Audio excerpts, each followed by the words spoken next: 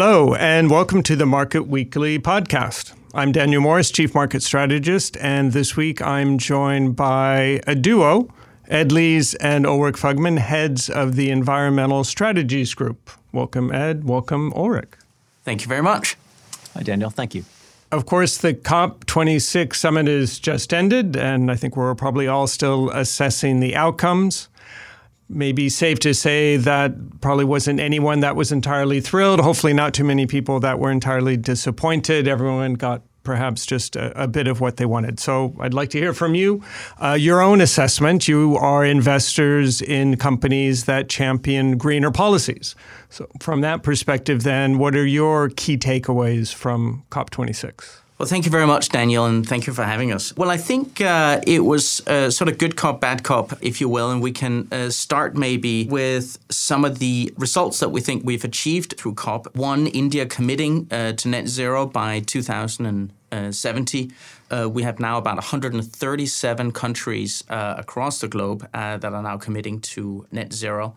I think one of the biggest takeaways, really, which came very late in the COP26, was the closer cooperation between China and the US on climate-related issues. One of the big themes for this year, and one of the things that really hurt the environmental theme and certainly put it under pressure, has been the uncertainty and the rhetoric between China and the US, as well as the pressure on supply chains. As well as a result, the US have certainly made it hard for Chinese solar manufacturers, as an example, to bring in Chinese solar products into the US.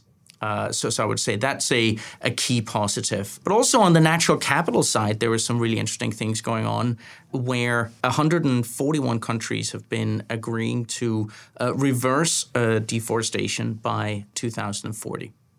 So those are some of the key positive takeaways from my point of view. So why am I a little disappointed? Well, despite those pledges and despite the progress that we've made, when we consider our path to net zero and we think about the Paris Agreement, trying to limit temperatures to about 1.5 to 2 degrees, really what COP26, with the pledges that we have thus far, really gets us to about 1.8 degrees. So still, we're falling short of the target and where we want to be.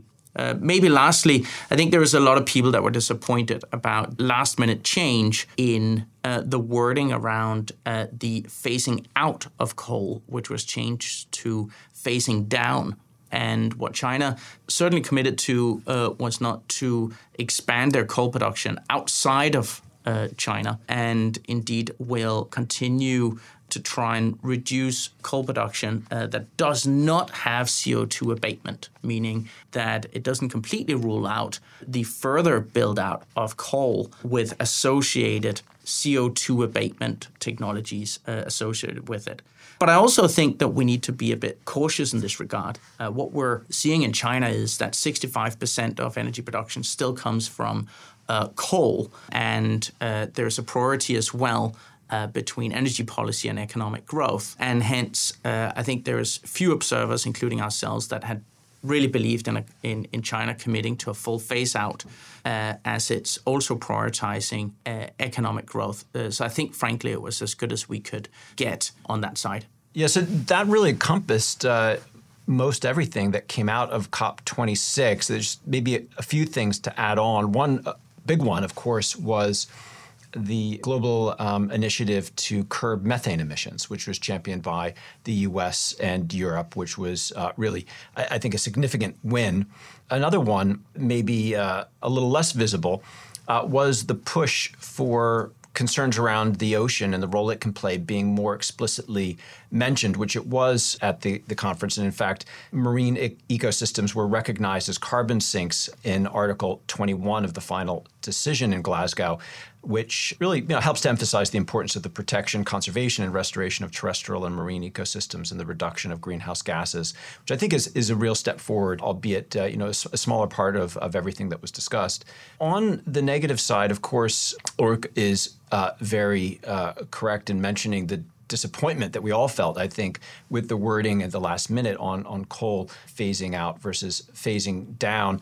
That said, it is still, and we have to take the silver linings that we can from these things, it still was the first time that fossil fuels were explicitly mentioned to be limited. And that, in its own way, is a step forward. It is a step in the right direction. Of course, we do want more. But, I think that the last comment I would make is this was a very visible COP. It had a lot of coverage. There's a lot of involvement. There's a lot of people, I think, really paid attention and cared.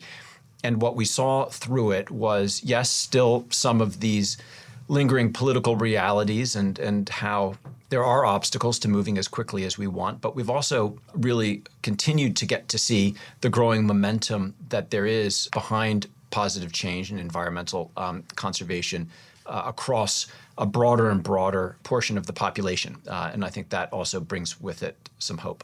Let's take it a step further then. You've kind of listed some of the successes, some of the disappointments out of the event. If you then relate that to your own investment universe, at a kind of a high level, what are the sectors that you see then impacted perhaps both positively and negatively from these outcomes? I think what's been highlighted is the role that emerging and developing economies can play in decarbonization and the delta that they can provide in the reduction of carbon emissions as they're trying to balance economic growth with decarbonization at the same time. So from a portfolio perspective, as well as when one looks at valuations in emerging markets today, there are pockets there that certainly are going to be interesting to watch and that we've also started to allocate into as part of our environmental strategies.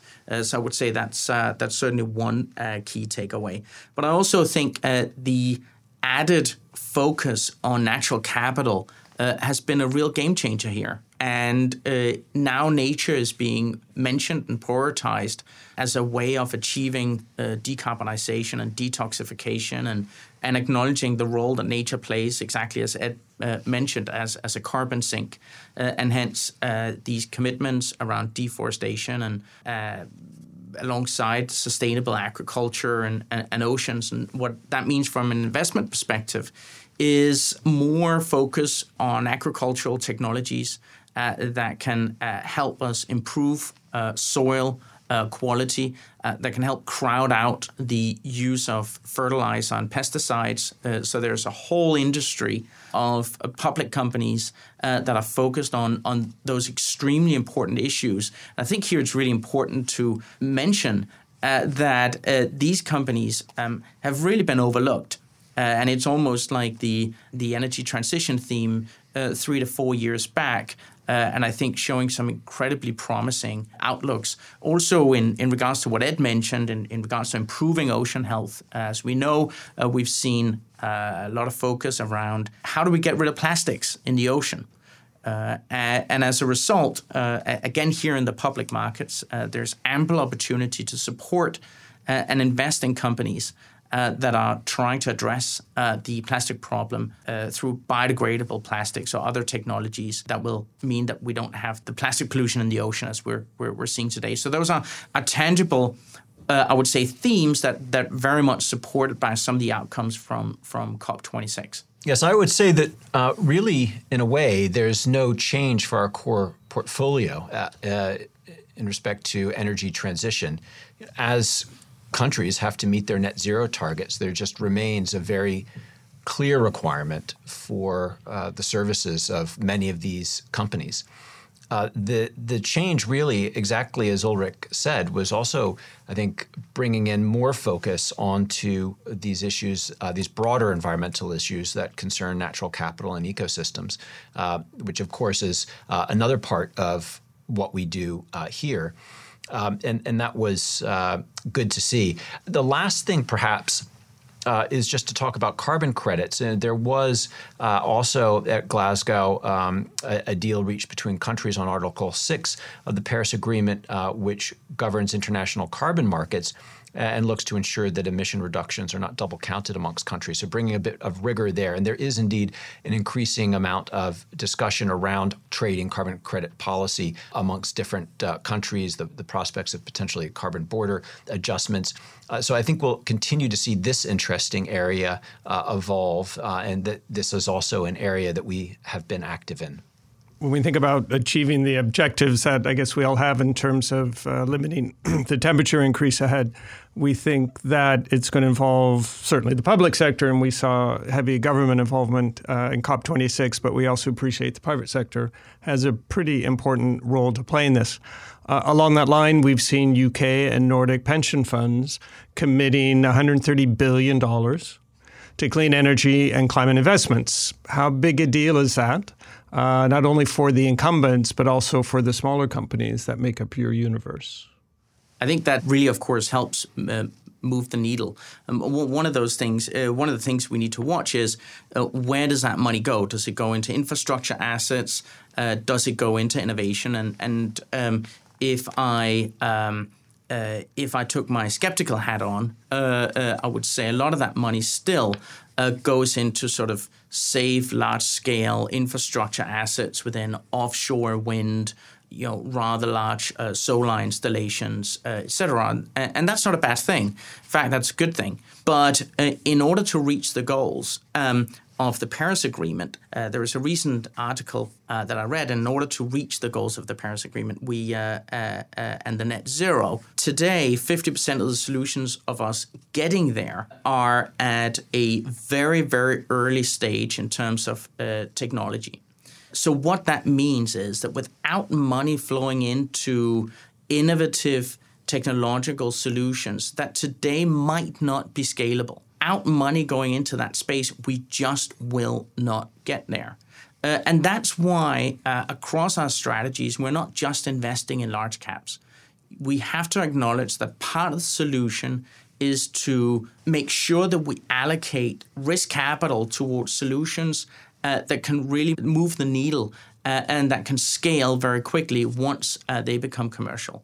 And I would say one very, very tangible example of that has been the support that the energy transition strategy that has reached meaningful scale was a very early adopter and investor into a risky area of green hydrogen.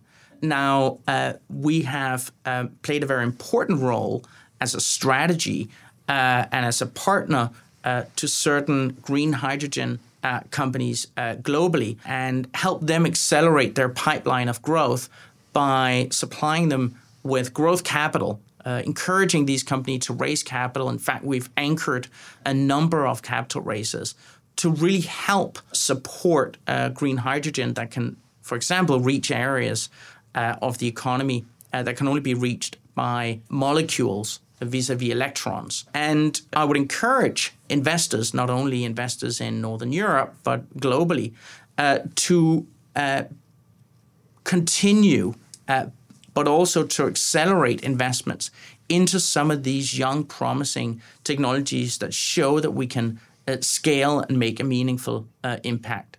That's where the solutions need to be, and that's why we kind of live by the tagline in the environmental strategies group, let's be part of the solution. And that really is how you're part of the solution. Yes, we've certainly seen a lot more money coming into this broad space, whether that's from the pension funds you mentioned, endowments, and other sources. And it's great. It's very helpful, whether that's going into ESG funds or larger companies. But exactly as Ulrik said, it's also key to make sure that some of those monies are finding their way towards environmental solution companies that are really actively solving problems. And as part of that, Ulrik mentioned investing in smaller companies too that are getting into innovative, newer approaches and technologies. And for us, that is important, not just to do it through secondary markets, but also through primary markets, because what's really going to help this sector to grow and for these objectives to be met will be not just buying shares in established companies, but by actually funding smaller companies through primary transactions, giving them money to buy facilities, accelerate their R&D, hire people, putting money in the ground. And that is an element of some of our strategies where we make sure to do a number of these primary transactions so that we're actually funding the expansion of these businesses, which is important and different from just investing in the secondary market. I think you mentioned in your earlier response carbon credits. I'm just curious, do you invest in carbon credits, would you? Yes, in fact, we were a very early investor in the European compliance market, and we have looked at other carbon credit markets, including voluntary markets and other geographies as well. What we are seeing, though, in the carbon credit market is that it is, as of late, and I'm talking more the last 1 to 3 months, we've seen a huge amount of institutional money coming into the carbon credit markets, and hence pricing of carbon credits, whilst we're incredibly bullish, we believe that part of that reason price movement has been characterized by institutional flow.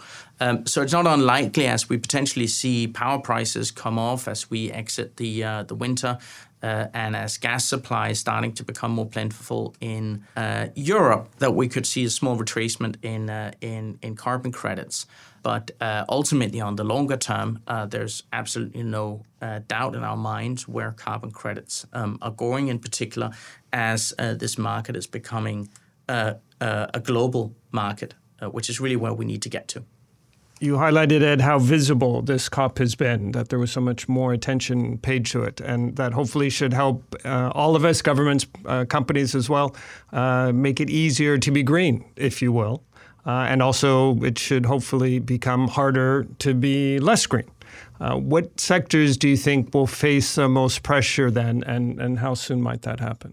I think that's a great question. And as part of the Environmental Strategies Group, we have a certain strategy, the Earth strategy, which is an equity long-short strategy where we do exactly this. We go long companies that are what we call environmental champions in their respective areas across energy transition and ecosystem restoration, and where we can indeed take on short positions in companies that are either unwilling or unable to adopt environmental sustainable practices.